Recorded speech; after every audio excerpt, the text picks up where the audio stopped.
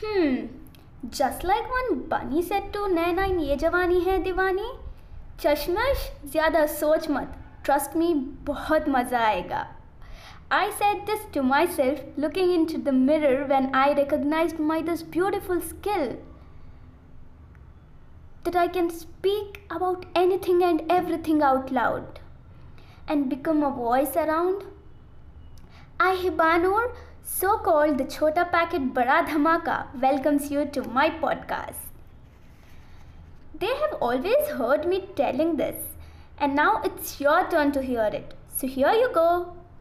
It's not someone's physical appearance which makes you successful, but the inner strength which you assemble when you face the adversities is what takes you forward. Yes, you heard me right.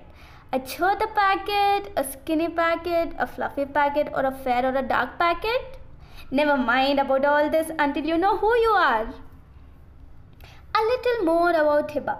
Hiba holds the title of being an extrovert. Hiba is someone who always loves doing new things.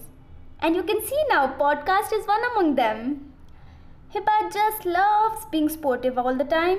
Also, taking risks is Hiba's one of the quality. With some leadership skills and being straightforward with a smiley face. And I hope you will love and support Hiba just like the way she loves Blue Lagoon drink.